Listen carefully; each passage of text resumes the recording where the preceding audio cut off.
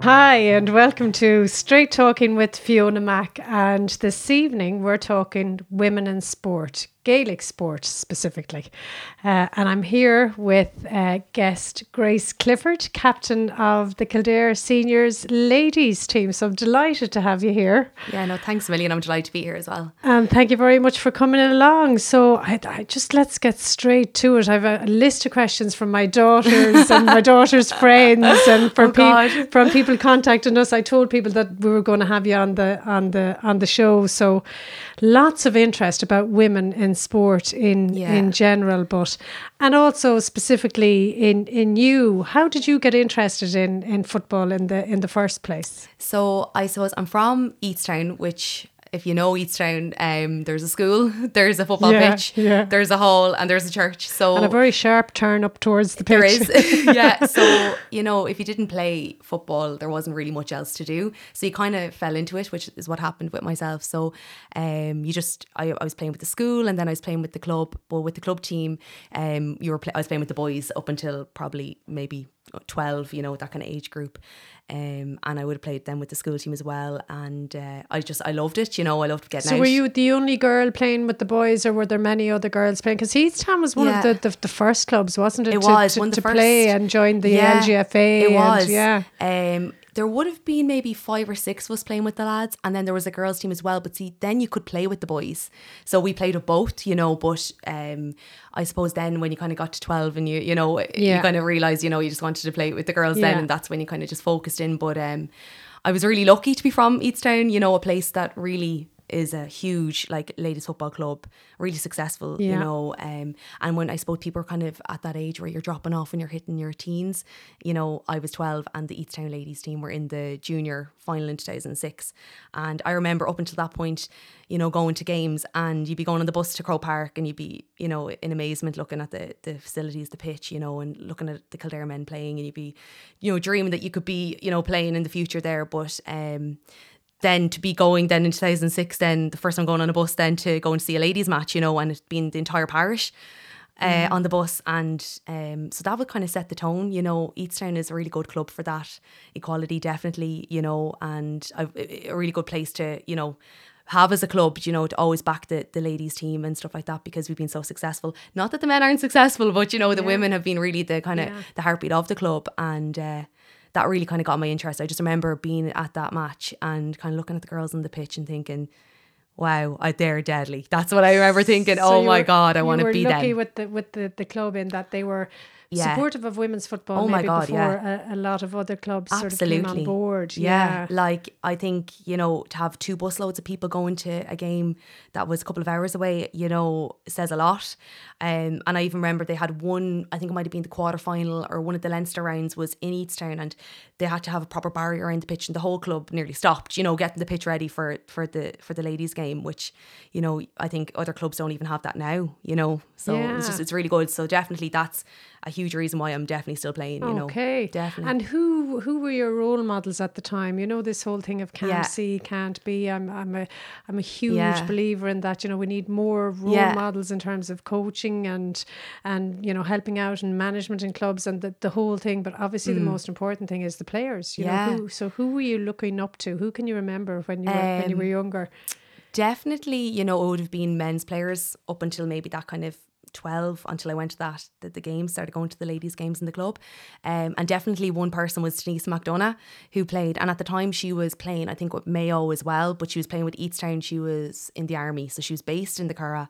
We have a couple of transfers, still do, who were in the army, and she was one of those. And I just remember thinking, oh my God, she was really cool. At the time, the bandana was really in, and she had the bandana on and the socks up to the knees, and I remember thinking, oh, I want to be like her, Yes. And that's kind of, I suppose, I always wanted to definitely train like her as well. I remember having underage training, and I'd see her on her own with there was like a S&C coach, and she'd be doing stuff on her own, just one-on-one with him. And I remember thinking, that's who I want to be like, and definitely she's always stood out as one person that I always looked up to. So is there a moment then, and there's a lot that happens in the middle between that and where you are now, so I want to go into that a little bit more as well, but has there been a moment where you've been playing, or where you've lifted a cup or gotten a medal or whatever it is, where you've gone, oh my God, I'm actually doing what what I wanted to do as a child? Like, has there been a moment where it sort of hit you? Definitely. I remember when I was called to the under 12 Kildare team.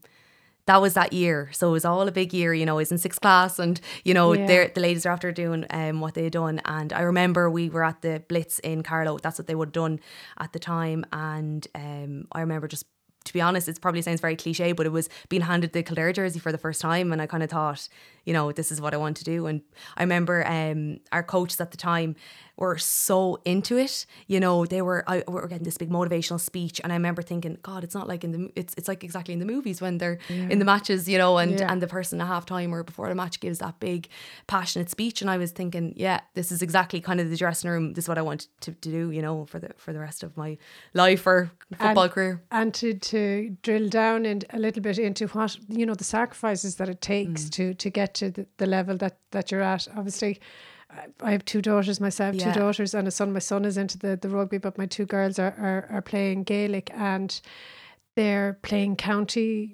for the last couple of years or whatever, and absolutely obsessed with it. And, they got me to get your autograph and all the rest. They were so disappointed they couldn't come here tonight to meet you because they're gone to training. But one of the questions that Aaron had for me, my 13-year-old, was, how do you balance your training? So how much training did you do as a younger person, when you were going to school, and how did you balance it with your homework? So I wasn't great at the balancing of the homework. I would rush through it at the end and try to get out. But definitely when I was growing up, I always had a football in my hand, I was from a country school, so at lunch we were playing a match against each other. The boys and the girls didn't matter, And the same when I was at home. I grew up on a road with a lot of my family on the road, and we'd all, be playing, like, whether it be soccer or Gaelic football out in the grass. And definitely that kind of, was something that I just always did. So I suppose then balancing the homework, I just was trying to get that done as quick as possible. So I can't say I was one of those model students. And I nearly used to sign up for every sport to be getting out of school. So I wasn't great. But so the balance is hard. The balance was hard, Yeah, definitely when it got to secondary, that was when it became probably, a little bit more difficult. It was fine all the way up until probably fifth year. And that's when I got called up to the senior panel.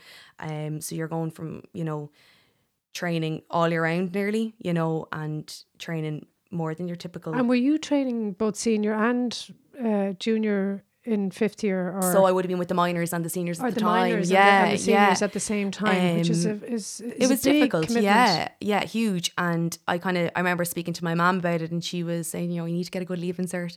And I was like, oh, but this is a huge opportunity. And she actually had spoken to one of the teachers and said, in fifth year, she was like, Grace is being called up to the senior team. There's a lot of training, and it's it's not even the training, it's the games on a Sunday. You're driving to Donegal on one Sunday, and you wouldn't be back till 11 o'clock at night, and you have to get up for school, and you're training late, and you have meetings, and there was just huge I suppose huge commitment to it. And she was like, just why don't you give her the chance and see how she balances it? And I don't know, I just kind of just went with it and just did it. I did the after school study, I remember, from 4:30 to 6:30, got everything done, and then straight to training. And it was what I loved to do, was my outlet. It was a way of kind of, it was what I enjoyed, and I loved being around the girls. We had great crack, and, it was like living a dream, I suppose, particularly at that time when I was so young. And even in school, they were brilliant. St. Mary's, it's a really good sporting school.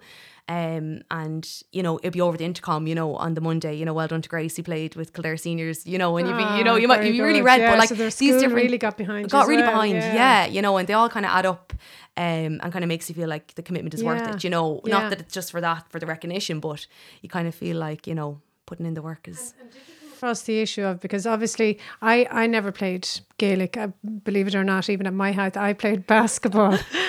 So I'm learning as I'm going, and I'm one of the mums that has been sucked in off the sideline. They say never go and get water for the water bottles, or that's it. You're signing your life away. You're in for life. Absolutely. But I absolutely love it. But I am only really starting to learn about the structures and about the equality in terms of the allocations of funding and money and pitches and all that sort of stuff. Yeah. But one thing before I go on to that is around the age group at which girls start to sort of peel away from the Gaelic football after about 14, 15 years of age. Yeah. And I can even see it now with my own girls being called up to play for minors. And I don't think they have quite the same difficulty in the men's football, you know, having the numbers at the right age, you know, for the teams. What is it about that age for girls, or did you experience or witness it, or do you understand what happens? I witnessed it more than experiencing it. There's a lot of stigma behind girls playing sport. You mightn't be perceived as girly, you know, it's maybe not feminine to play. And I think when you're becoming a teenager, that's when you're getting into the makeup, you're getting into the tan and the hair and everything like that. And, you know, maybe girls don't think it's like an attractive thing to play. Now, that's probably a very controversial statement to make. Probably that's not interesting, but though. You know, I remember that was a lot of it for a couple of my friends. They were like, oh, you know, it's that along with then a social life, you know, instead of wanting to go on a Saturday to a game that your parents driving you to, you're going to go to Whitewater for the day or whatever, you want to meet up with the girls. It's between social, there's definitely a social aspect, but there is definitely a stigma behind it too. I think that's really interesting because I do think the boys, obviously they're going through their teenage years as well, and I've wondered why it doesn't, you know, why they don't peel away or leave it as much, or how it isn't quite as much of an issue as it is for the girls. And isn't it interesting that, you know, the difficulty in getting women into football in the first place was because there was this sort of stigma around that it wasn't a sort of feminine thing to do, and that was in the 40s and 50s. That was it, and we're still sort of, you think there's still a little bit of that? A little bit of that. I definitely think that's a little bit of it involved, but definitely the social aspect as well. You know, meeting up with friends and that type of thing, and you know, there's you know, going out on a Saturday maybe to shopping or whatever maybe might be more appealing than maybe being in a pitch in the muck and the rain. I don't know, but that's definitely an aspect to it. But I definitely think stigma is a huge thing. Is there something that we can do? What can we do you think, to try and attract more girls into sport? Now I know you're a big fan of the 20 by 20 campaign, as am I. That's what I think is the kind of the cusp of it, is that, you know, the 2020 initiative is brilliant, you know, increasing the, you know, media coverage of female sport by 20% by the year 2020. So like, if you think about the concept of it, it's brilliant, you know. You're only going to play if you can see these girls, and I'm not talking about appearances or whatever, but you know, like most girls, without being, if they're not in the football gear, you'll say they look like anyone else. You know, it's maybe showing that you can be whoever you want to be away from the pitch and still be a good footballer and do what you want to do and achieve what you want to achieve on the field. It doesn't matter who you are away from it. And I think by us promoting and showing these young girls, other females playing and being successful, being who they are, you know, is the only way that we're going to get that participation up, you know. But if you think about the 2020 initiative, like, we're asking for 20% of something that has had not much promotion in the first place. It's not a hell of a lot either. Absolutely. You know, and it's about doing it right too, and doing it in the right way, you know. What do you mean by that, Grace? I think, like, for example, a couple of things I probably noticed last year, you know, people are trying to do it as a tick box. You know, we'll post an article about the match that's at the weekend, and you know, but like there's like one line or something about it. Now, obviously, you shouldn't down something that's being someone's any trying improvement at all, but a little bit of effort goes a long way. You know, you're not going to read that article again if you saw what was posted. You know, we had a bit of a laugh about it on the team. There was one particular thing that kept being posted. Article that kept being written by I'm not going to say who, but they were clearly only writing the articles about our games based on what team was put into the paper, and our management put in just one team at the start of the year, and for the league they would have changed it. You know, so they might just put down a false team and then you go play a match and it would actually be the starting team would be named. They wouldn't want the opposition to know, or they just didn't really, you know. And this person was clearly still writing the article based off the team from the start of the year and was saying such and such was still playing and hadn't played in that position at all, you know. You know, that's just a prime example of, yes, they were trying to do it for the right reasons, but if you are, try do it in the right way, you know, get people out to games. So it needs to be a meaningful exercise. Yeah, and then there's definitely been like super support from the likes of KFM. They've been brilliant, you know, they always are. You know, your Jerry McNally, he's super, like, he comes over, he does interviews, he's genuinely interested, he's brilliant, you know. That's one of, you know, many. There's a number of people. And the local papers, in fairness, as well. They're brilliant. Like, you know, I mean, it's even with the school games and stuff like that, you know, to have the girls Yeah, reading about yeah. themselves, like they just, you know, they do love it. Yeah, and that's like a huge aspect of it. And even the work that like Donald does with the page keeps everybody really informed. With that's Donald. With the Kildare LGFA page, and like they're you know, that keeps everybody informed. Like, you know, even like I know about all the minor games on Saturday. Do you know, club games? Sure, when would you have known about that before? You know, and there's a photo shoot and all those little things. They do go a long way. And he does share, you know, if people put up stuff on Twitter or on social media, everything, will, anything just to promote the game, you know. And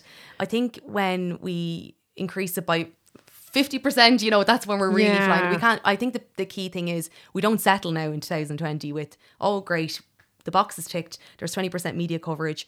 You know, because it's not just about the coverage. The 2020 is about getting 20% more participation as well. Absolutely, and 20% more attendance. You know, which they got with the All Ireland final, which was fantastic. You know, it was. You know, and it is a great day out, and I really highly recommend it. Not just as a person who loves, you know, obviously love Gaelic football, but you know, it's a great day out with the kids. You know, it's not as crazy as with the men's. It's a lovely, relaxed atmosphere. Is it a better game to watch than the men's? This is the okay. I whisper that. I know. Like I think the way the men's has gone, you know, it's gone very tactical. You know, ladies is definitely more free flowing. You probably see a lot more kind of the old skills, you know, the kind of... I think it's fair to say that it's as entertaining. That's how I would perceive it, exactly. And a lot of people would say it to you. They go, God, I flicked on to TG Carr, who are, you know, great at showing all the games as much as they can. And they're like, I can't believe. And you're like, like, you know, we are good. You know, we are. Like, I'm not going to sit here and say that we're as good as men because we shouldn't compare ourselves. Absolutely. I would agree with you completely. We should, I think that's where we that's the downfall is when we're comparing to the men. They're completely different. You know, their style of play is changed and has kind of progressed, and so is ladies football in its own way, you know, and it is a very entertaining game to watch, you know. And you listen to her, certainly I get to listen to a lot of parents on the sideline who have both boys and girls playing and they enjoy both equally, you know. And that's what it's about. It is like, you know, when we're talking about, you know, equality in the sport and, you know, women in sport and that type of thing, it's not about bashing the men's side either, you know. It's I'm not asking for more than the lads, we're just asking for, my opinion is irrelevant of your gender, you know, equal effort deserves equal treatment, you know. And I have to say, you know, in fairness, you know, the ladies football, as they call it, I prefer to call it women's football, wouldn't be where it is really without very, very supportive coaches, for example. So I really, you know, when I talk about being sucked in off the sidelines, it has been by you know, male coaches who have been generous enough to, you know, and I've said to them, look, teach me, show me, tell me what to do, you know, and they have been incredibly generous with their time, with, you know, parents, mums, the children, everything, you know. So definitely it's not about knocking, but it is about just looking at, if you have a daughter who's playing sport and a son who's playing sport and they both love the same sport, why is it that, you know, the boy or the man can progress more easily and have more opportunities and less sacrifices to make than just because you're a girl? And that's something that really has to be looked at now. I know funding is one thing that bothers me.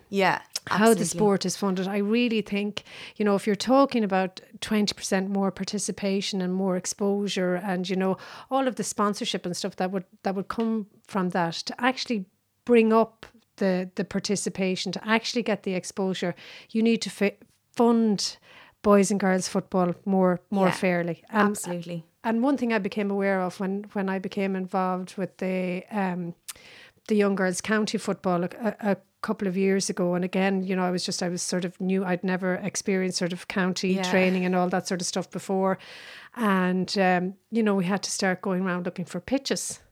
And I'm not going to name any clubs or whatever, you know, because I'm very, very grateful to the ones that did loan the pitches. But I know some of the dads were annoyed about the fact that they had to beg for pitches for the girls to train on a dry pitch on a Sunday morning. You know, the pitches were being refused, or it was difficult to get pitches because it was for the girls. And that was the first time I went, okay, hang on a second. You know, as I suppose maybe as a counsellor, I would be aware, you know, you have the National Sports Capital Grant, you have Local funding from councillors, less and less. More of it is coming through, we'll say, the leader partnerships, Yeah. the rural development programme.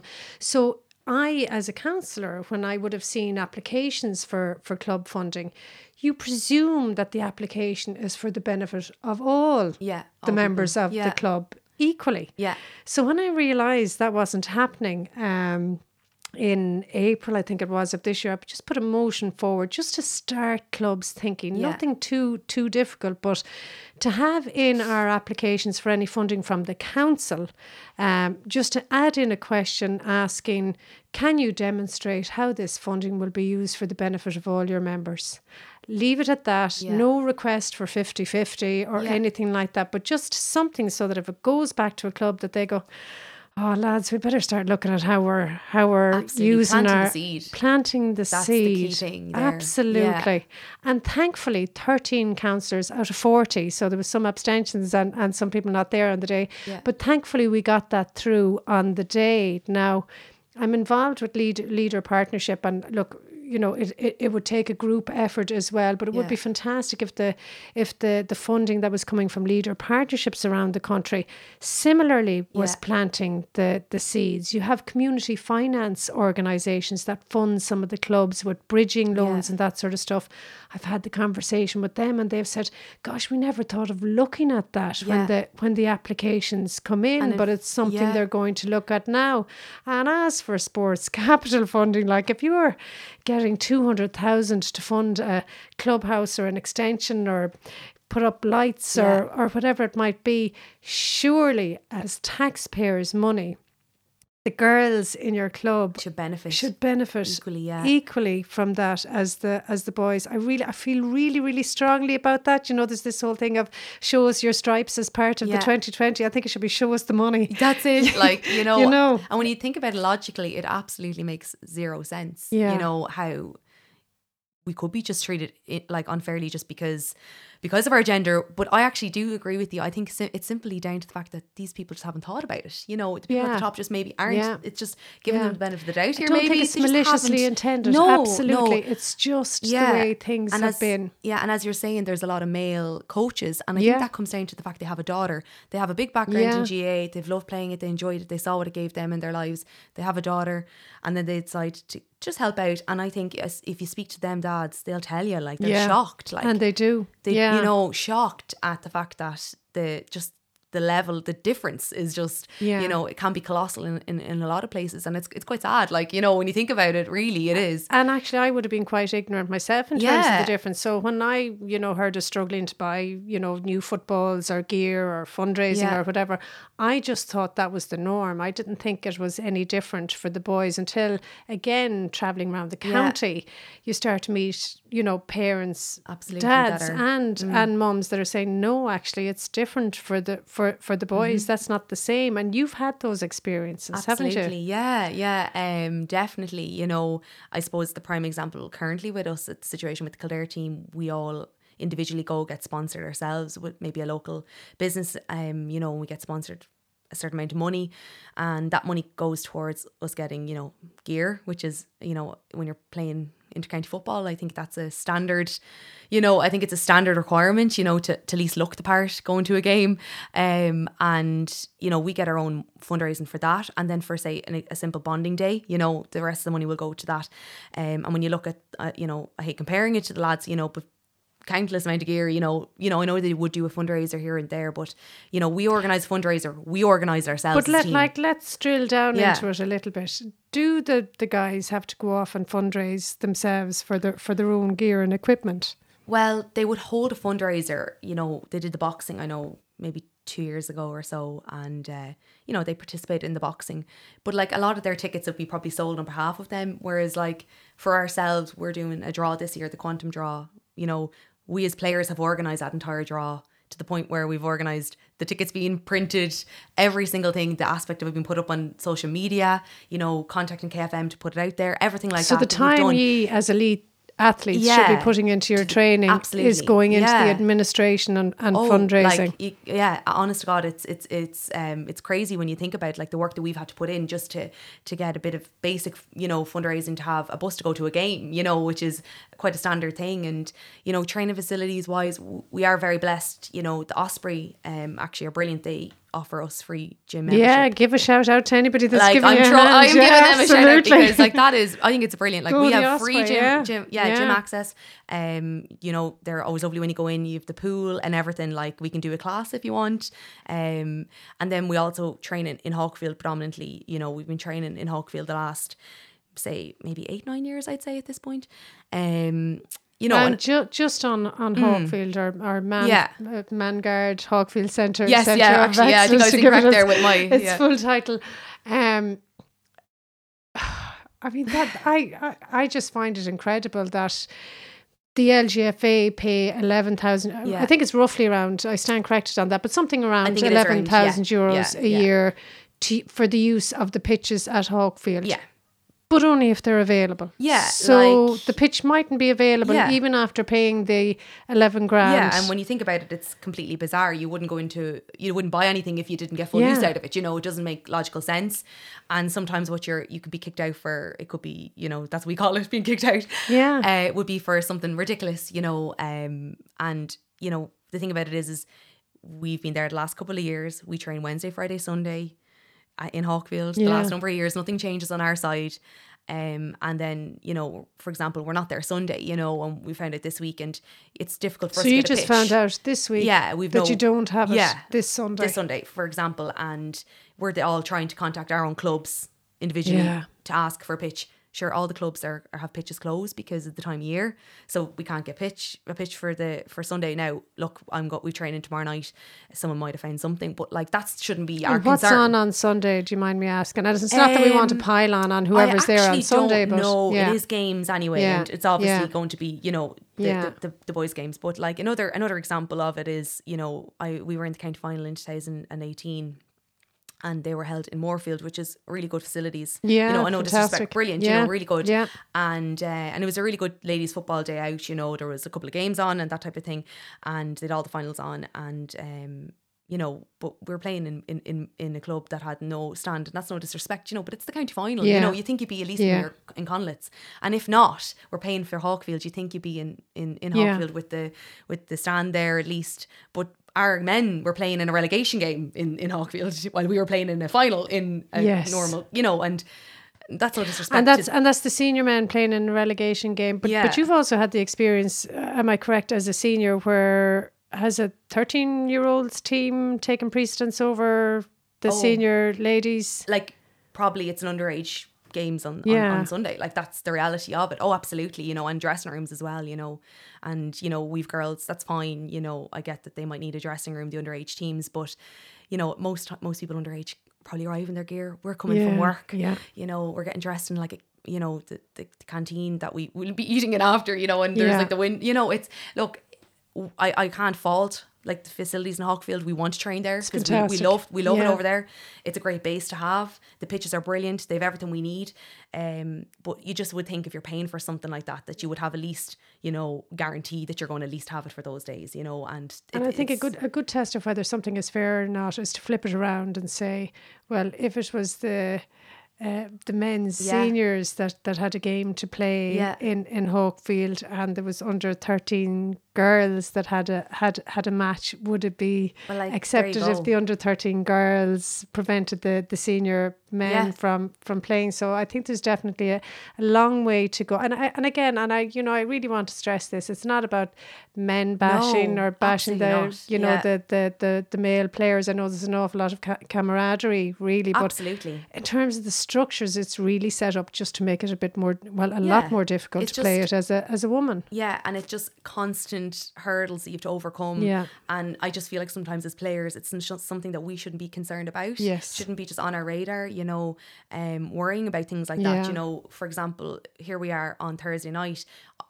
We've a lot of girls who are in college. They work part-time at the weekends. They don't know, are we going to be training in a thigh? and they're coming from Maynooth, are they going to be back in time for work? Yeah. You know, or vice versa. We don't know where we're going to be in the county on Sunday. Hopefully we get a pitch and we have training. But, you know, that's when you think of it like that, it's people's lives. Like, it's not just, you know, us getting dropped here. Like, we are people who are trying to balance, you know, working and all of these things girls have, you know. So that you can represent your county. So, obviously we love doing it, and it's, you know, it's such a positive thing to do, and we love playing for our county, you know, but we just would like, you know, that little bit of, I suppose it's just respect, you know, we're not a second class citizen, you know, it's just to be treated, you know, on an equal playing field, and that's all we're asking for. Absolutely. Like in Easttown, you know, I hear a lot of girls, you know, they come to train and they're like, God, we had to play our championship game last night on the training field because the lads are training or something. They had the main pitch.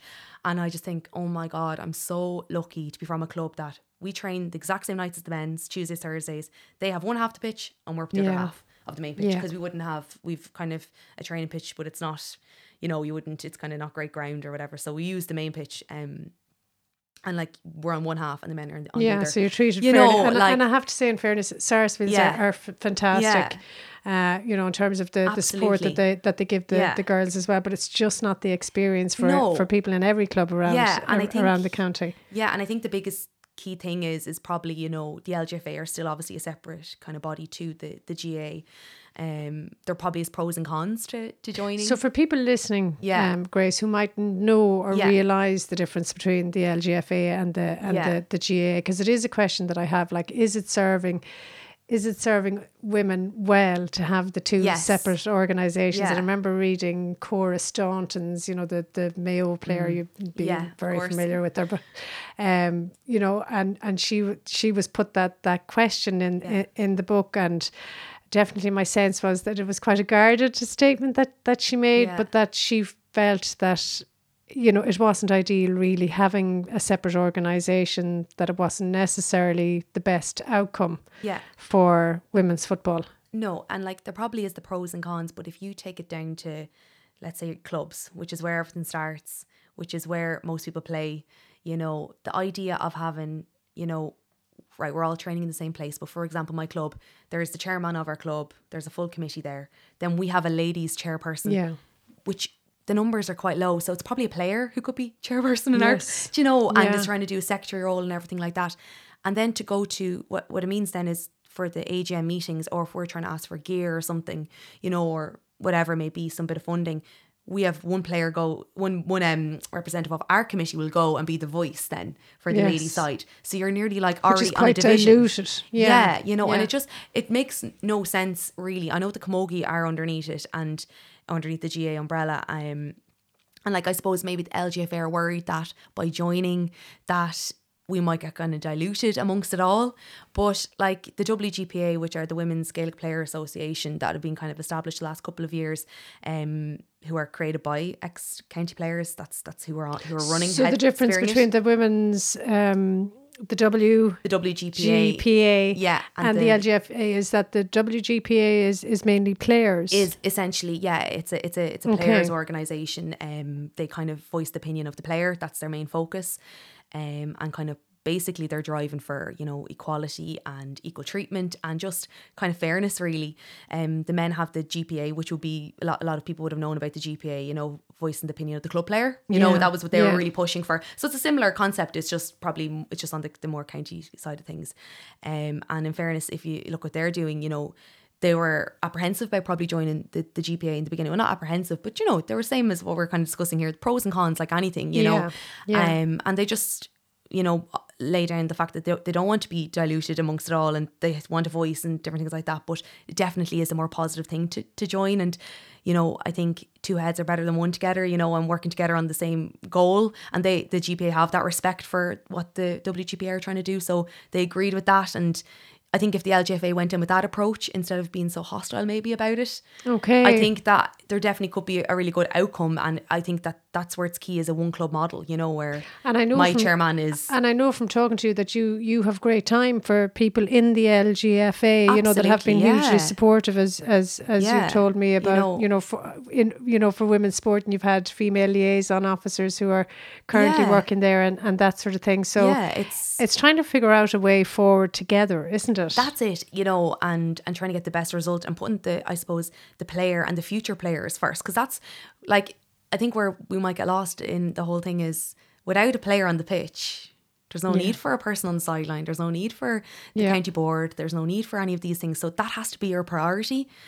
And until you kind of get that as your main focus, I just don't think we can kind of move forward with it. But like, you know, the LGFA have done great things. You know, we've Lidl on board who are super. Which has been a fantastic campaign. God, a brilliant really partnership. Yeah. And have been very good. It's not just on the front, you know, they send out bags of food and stuff like that. Right? You know, they do really good things and different promotions and stuff like that. And their ads are brilliant on TV. You know, I think it's one of the best ads, the Lidl ad, you know, irrelevant of female or male. It's a really good ad, you know, and stuff like that. So I think, you know, there's a lot of positives that have been done, but I think why not partner with the GA? They've big funding, you know, there's a lot, it's not just about the money, but the money helps a lot as well, you know.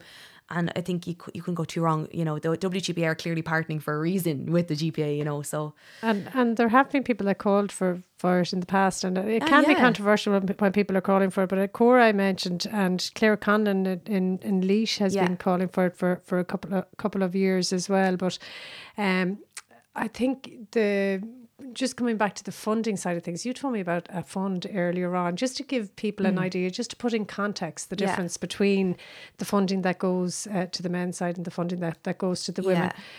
The 2018, 2019 funding. Do you want to tell people a little bit about that? Yeah. So the government do a funding for so they give, the GA have been getting this for like a number of years. So it's the GA and GPA would get this for players.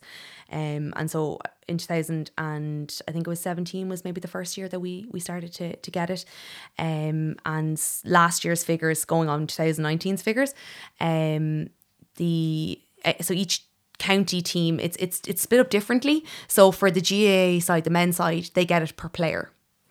So whereas it's like €1,000 €1,000 per player, which works at about 3 million for the GAA's hurling and football. And for the women's side last year, we got 700,000, which works out, I think it's about 10 grand if even per team. So that's not divided. Now, to be fair, that's going from, we've never got anything. So that 10 grand, and I know with us ourselves, we've utilised that money. We got great things out of it, you know, things we've never had access to. And the fund can only be used for something that you haven't had before. If you've had a physio, you can't and that's, look for another physio or pay for that physio. And that was actually put in place by the LGFA and the WGPA. They're kind of the people that are kind of heading that. That was put in place by them because they kind of, you know, they didn't want county boards or whatever to be saying, right, let's sign off a few debts here, you know, with the physios. They wanted it to be actually utilised and put into players. So they were saying, if you've had a physio before, you don't use it to pay your physio bills. You know, you were able to pay for that before. So why don't you invest it in some other area, you know? And like we've got like, you know, sports psychologists and stuff like that from it, and, you know, even video analysis and stuff like that. But you're talking about 3 million versus 700,000. So you're kind of thinking, even if we had another little bit, like how much difference that would make if every team got 20 grand. I just think it'd be completely life-changing. And there is an argument for investing more in women's sport or in women's Gaelic football because it has been so underfunded for so long. That's how you could look at it. You know, you could say we should be getting nearly more now because we've been neglected literally for the past how many years, you know. And I'm probably a little bit late with this question, but I just want to ask you, because it came in from Rose Pender on Facebook when she knew that you were on, because we've touched on it already. But how would you initiate change in a club where ladies' games are not given the same support from their club as the men's, which is what we're talking about, i.e. tracksuits supplied, etc. Injuries during games where the clubs argue who is responsible financially for operations and physio. Now, we haven't gotten to that level where we've needed operations or anything like that, but is that an issue as well? It's an issue. I know the LGFA have a kind of process you apply and stuff like that, for you get like a form and you apply if you're injured, and the referee will sign off that it happened in the game, and you can get the money through that way. I think the issue is if that wasn't recorded, you know, and they'll go, well, or if you played on and then that injury is something that's, for example, I actually suffered with a knee injury in 2015 in a club game, and I went over my knee and I played on it. I didn't know, physios didn't really know what was happening. You know, I was kind of passing the tests and stuff, and I was getting strapped up, and I played, and then it got just kind of to the point where I couldn't really go on anymore. So it was 10 months later, I eventually went and got a scan, you know, and I found out then there was my ACL, which is obviously, you know, you have to get an operation. And look, I was really blessed at the time I was able to get it covered in college at the time, because I was playing with college as well. But, you know, it was mentioned that, well, look, you did play on it, you know, so I don't know, you know, you did play on it for a couple of months. So I don't know really, are you going to be able to go? But I didn't know as well, so kind of you could fight about arguments. But I don't think it is bad. I know they have an injury fund. I know anyone who's ever gone through it, they've gotten the money. But definitely with like the gear and stuff like that and the equipment, I definitely think that comes from the one club model. I know some places have that where there's one chairman for the women, the men, and everything like that. And it's having the right people there that are passionate to fight for it as well. Sometimes there might be dead wood there as the voice for the person. If you feel strongly enough that women need to be treated fairly, if you go in there and you fight your battle fairly, people won't deny you of it. I firmly believe that. Not to be afraid to advocate. You can't. And sometimes it's just about asking. You know, I think sometimes people are afraid to ask. You know, you just got to get out there. And if you feel passionate enough about it, it's, why don't you step up? And that's how I feel about it. You know, there's no point talking about it behind closed doors. If it's something that you feel strongly enough about it, like everything we've discussed here, it's a no-brainer. You know, you're talking about, you know, every lad getting $1,000 each, you know, when our entire team of 33, 34 people are getting 10, you know, like if you think about it, like that's, and again, crazy, to bring like that down into tangibles, you were talking about the experience of being in college and somebody who's playing the same sport as you, but he's a man and he's putting in for expenses for his mileage, and you were sort of blown away by that. I was there, like, you know, mileage, like, you know, to get paid to go, what's mileage, like look, and I think we're probably a bit away from that. I know that that's something the WGP are working hard to kind of, but that comes from more funding. You know, you can't just pick it out of the air. Funding is key. Funding is key with it all, you know, and that's what it comes to. It's you know, about putting our money where our mouths are, and ensuring that the funding that is allocated is, you know, accessible fairly. And that will keep girls playing, you know. That does, you know, when people buy into it, you know, when people are pushing for, you can feel it when you have a management team or whatever that really buy into you, you'll stay playing. It's the same thing when you see getting that top, you know. It means a lot. Absolutely. Like, I know it sounds ridiculous, like, but and I have to say again, like we've been very, very lucky with our experience. You know, we were involved in Féile this year, and you know what the coaches did, our male coaches and wives. Actually, and you might have saw everybody they got like wrote in and everything. Just, am I right in thinking that? And I remember thinking, oh my god, it was fantastic. It really was. So they went up, and the senior girls came down and spoke to in the club and spoke to them before they left, and it was just a really, really positive experience. And heading off on the bus together, and now they got to they had a really good result. I don't think there had been a team in Kildare in Division 1 since St. Lawrence's, I think about 10 years ago. So St. Lawrence's did the best, I think, ever any female club did in Kildare. So I think they got to the final, or did they win the final of the cup in 2010? And then you've had Kilcullen, who are just a fantastic club. You leading know, light, the ladies section there is just flying it, and they, I think, won Division 2 for 2 years in a row, and then Sarsfields, you know, got to it this year and got to the final of the cup. So I mean, there's some really positive things happening in women's football in Kildare, but what could we be doing more in the county specifically? I know we've sort of talked generally about women in football, but what could we be doing more in the county to, you know, we went back from, you know, the senior level, went back to intermediate and did very well at intermediate. But what should our ambitions be, I suppose? Like, I think as a county, we're not as far behind as maybe others are, you know, and there's some amazing clubs out there. And I think it's about looking at what they do. Like, I think I don't know, would you be familiar with Kilcock, their pages and stuff? They promote every single team on the ladies' side. I'm not, but I'd be looking They're at them brilliant, now. You know, and their PRO is, I think that's what needs to happen. You need to, like anything, you know, you look at what like, let's say Dublin, the ladies' team, that show came out about them on television, the Girls in Blue, and what they were doing in the gym, suddenly every county team was doing the year later, because you follow what people are doing, you follow by example, and until it's put out there what they're doing, you know, you just don't know about it, and people just aren't uneducated. It's I like not simply reinventing the wheel. Like you just watch what's working for somebody and say, okay, let's try that. As humans, we do it. We kind of follow, you know, what people are doing. You know, one person steps up and we'll, you know. And so Kilcock are, you know, so their PRs and that sort of stuff are really getting behind all of the teams, which is a big job. Brilliant. It's a big job, yeah. Brilliant. They even had an event. They were launching a kind of a new kind of training program kind of scheme for all their underages, and I went to it, and they did they got all the girls to put on like their jerseys, and we all lined out anyway on the pitch on these cones, and then this guy came with a drone and took a picture overhead of us, and it actually wrote out Kilcock LGFA. Wow. Like, and it was like, when I saw it, I was like, oh my God, it's actually brilliant. But like these little things, you know, they go a long way. And I think that's what you got to do. You have to, we need to start putting the likes of what they're doing on a pedestal and let it be like, I know there was a PRO, for example, night. I think they had one in Kildare this year, but that really needs to be promoted. We need to really kind of put it in people's faces. If it means you go to the club and you do a little example of this is what we need to be doing to promoting ladies football, I think that's what needs to start happening. And I know most clubs do have a PRO, and it is an owner's job, because I know they have to try and get to matches or for the life of me, I wouldn't reports be able, or whatever, but it really is that important. It is. I think it all falls back to that, you know, and the equal, I suppose, coverage of it and the equal promotion, and that's what kind of keeps, not that I think that definitely keeps girls playing, but it's definitely a big element. And I think in Kildare it's definitely an area we could improve on, because there's some clubs that are just flying ahead.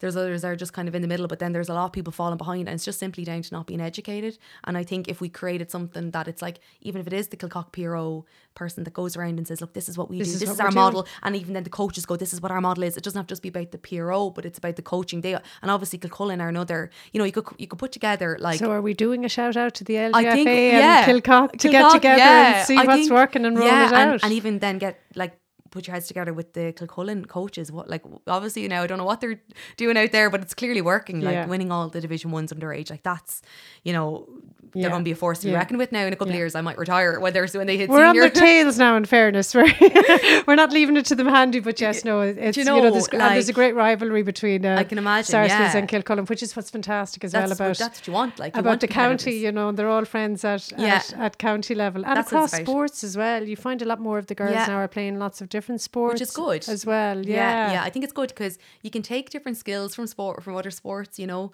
Like, you know, I know a couple of teams do basketball for their pre-season, you know, because like the hand-eye coordination and stuff like that.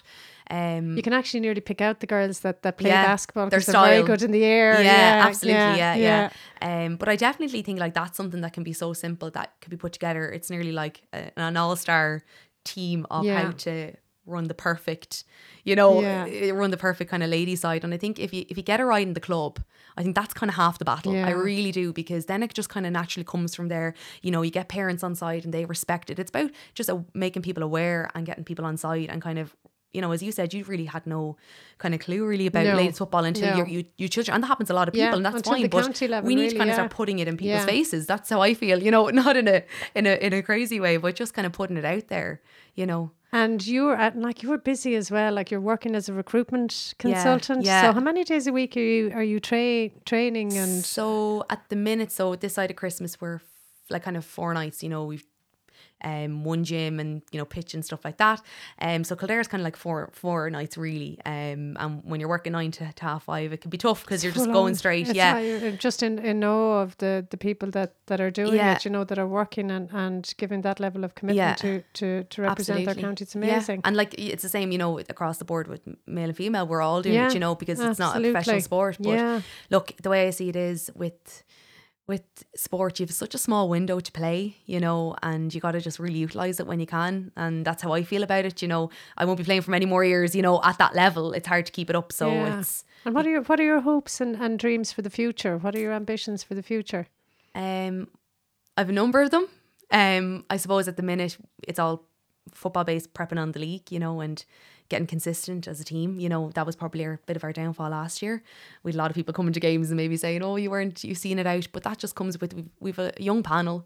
A lot of minors have come up, and I definitely think last year has really benefited us. We have a good foundation built, and I really feel that we could push on the league this year, and we really want to get out of Division 3 and get into Division 2. That's definitely like the big, if you're looking at the bigger picture goal, like up until then, that's definitely my kind of goal. Then after that, then you can kind of revise and focus on championship. But at the minute it's league. But like, you want to, my bigger picture goal as a player and as an individual on the team, it's, you know, I like when I do hang up my boots, you know, that Kildare is in a better place than when I kind of went into it. That's kind of the main kind of thing. That's what you want to do, you know. And do you enjoy being captain, or what is it about captain you enjoy, or what I think the tough sides or the pros and cons again? I would describe captaincy as it's a title, you know. It's obviously an honour, but at the end of the day, it's about playing well and playing a match, you know, and, you know, there's a lot of extra kind of added work to it and stuff like that, you know, going to shoot, you know, like launches and things like that. But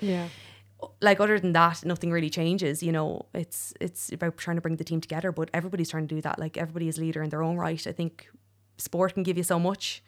Yes, as a person, there's an amazing camaraderie, isn't there? You know, going out on really wet nights during the winter, and that's what it is about. Up and down pitches, and you know, and it's about that, and then it's about, you know, winning and losing. You know, and you learn probably more from losing than you do winning. But, you know, it's about then going out in July and your fresh boots on, and, you know, championship ready, and you're kind of thinking back, oh yeah, when we were running up that hill in the middle of the rain in November, or, you know, at the time it was snowing and we had a train, and, you know, like there's all those things that kind of bring you together, you know.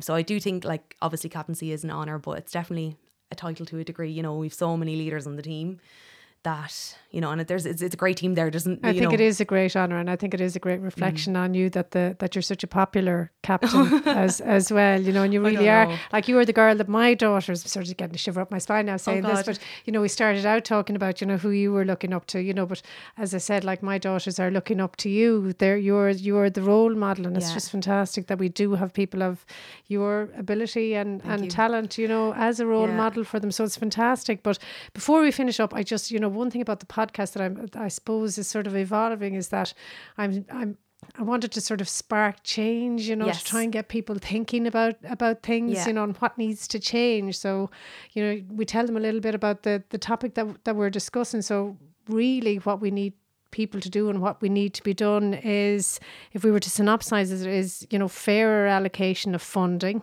Definitely. And of the funding that is allocated, fairer access to the benefits of that. Yeah. We want more promotion, and I think that's a really interesting thing that you're talking about there with Kilcock and maybe the LGFA, and I think that's definitely worth looking into, you know, and just, you know, equal opportunities for all. So lots for people to, I hope, I've certainly found it interesting and informative, and I think we're probably on very similar pages in terms of, you know, wanting to see boys and girls enjoy it equally. It just shouldn't be about gender, in my opinion. If you're putting on a jersey and football boots, it doesn't matter if you're a girl or a boy, you know, you should have. It should be about the talent, not the gender. Yeah, and there is a lot of equal opportunities to a degree, you know. There's scholarships and amazing things like that you can get, but, you know, and the bigger picture, when you look at, say, funding and just simple things like that, I think we all know that there's still a long way to go.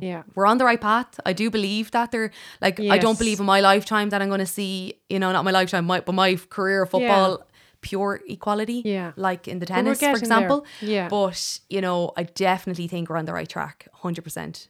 I'm confident that hopefully if I ever, I don't know, go back coaching when I'm retired, it'll be a bit fair for girls and stuff like that. Wouldn't that be fantastic? Grace Clifford, captain of the Kildare ladies team, thank you so much. It's been an absolute pleasure. Thanks. Thanks a million. Thank you.